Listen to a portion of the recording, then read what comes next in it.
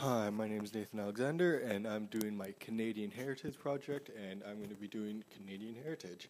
I'm going to be doing minorities and where they're from and what the top percent of them are in Canada and how/if we've mistreated them in the past. And I won't be able to cover every single one, but I'm going to cover at least three. Okay, guys, I'm going to basically start with Indigenous people and how we wronged them multiple times and how we're continuing to do so. So, let's start off with residential schools.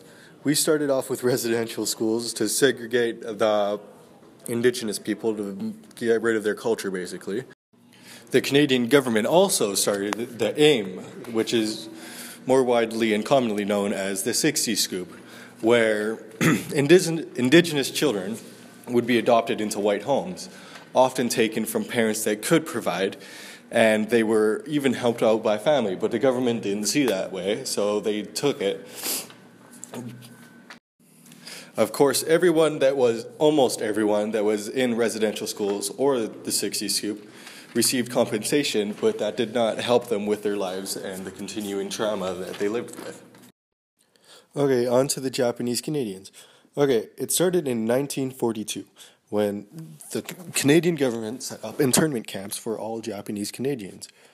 And they put over 90% of Japanese Canadians into these internment camps, which were prisons, because they were from Japan and we were at war with Japan.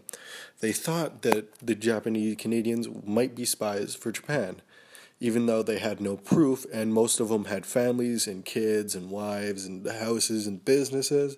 They still put them into internment camps. It's the first generation of Japanese Canadians to come to Canada weren't even allowed to vote. They had restrictions, and even till 1948, they still couldn't vote. And that's just crazy. Even if they were born in this country, they still couldn't have voting rights like every other race and human in Canada. And I think that you just can't take away someone's vote to the future of the country.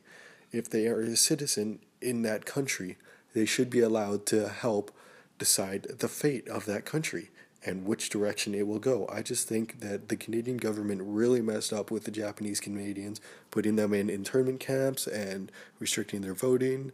And I just think that they should have not done that because they had no reason to, besides we were at war with them. Even though they had no proof of anything, any connections between them and their homeland, besides that they came from there. That's it. No connection to their government, their military, just where they were from. That's it. I had a grandmother, and she went to an internment camp, and so did her mother, and she passed away, but I haven't actually looked into it very much. But now that I have, I can't believe that my grandmother went through all that stuff, and she still took care of my mom. So it's just hard to believe that our government would do that to such innocent people that were doing nothing wrong. It's just something else. And now to the interview part with Kaylin Rain Nadeau Nault. Okay, Kaylin, I'm going to ask you some questions. You ready? Yes, of course. Okay, Kaylin, here we go. So, what do you think the percent of minorities in Canada is? 17%. Well, kinda. It's 22.3%. Okay, next question. What percent of minorities do you think were born inside of Canada, and what percent outside of Canada? 28%. Inside of Canada? Yes, and 78 outside. Well, those numbers don't add up, but neither do these. So it was 30.9% of minorities were born inside of Canada, and 65% were born outside of Canada. I'm just going to assume the rest of the data they didn't collect or were unknown.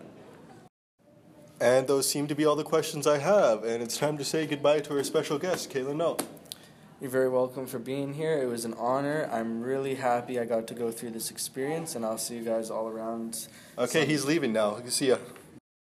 This is my segment on Black Canadians and how we wronged them. We had segregation schools, which basically separated them, so they'd either have two separate schools, or they'd split the school in half and have one part for black people and one for white people, and have different teachers they'd only have black teachers and white teachers, and it was just crazy. I think that we should have just let them mingle, because really they did nothing wrong. The only thing different was the color of their skin. And I feel we even had Canadian Ku Klux Klan, which I did not know about until I researched it, but apparently it was just as bad as the American. It's just not as famous, obviously, because I don't even know about it.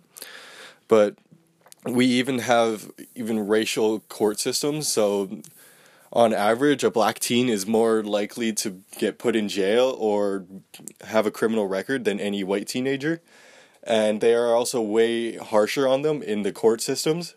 And I just think it should be fair for all, no matter the color of their skin or anything. You should just hear them out, what they have to say, and then decide from that, not what they look like or what they sound like or where they're from.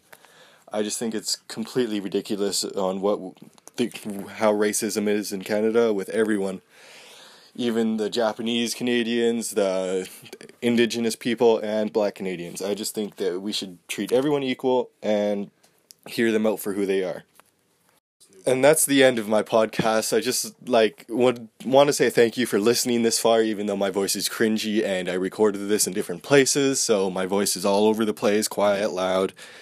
And I wish I got to talk about the other races and how we've treated them wrong, but I only have so much time and so much research to go off of. And I just want to say thank you for listening in, and I hope I get at least a B. Thank you, Miss Cullum, and goodbye.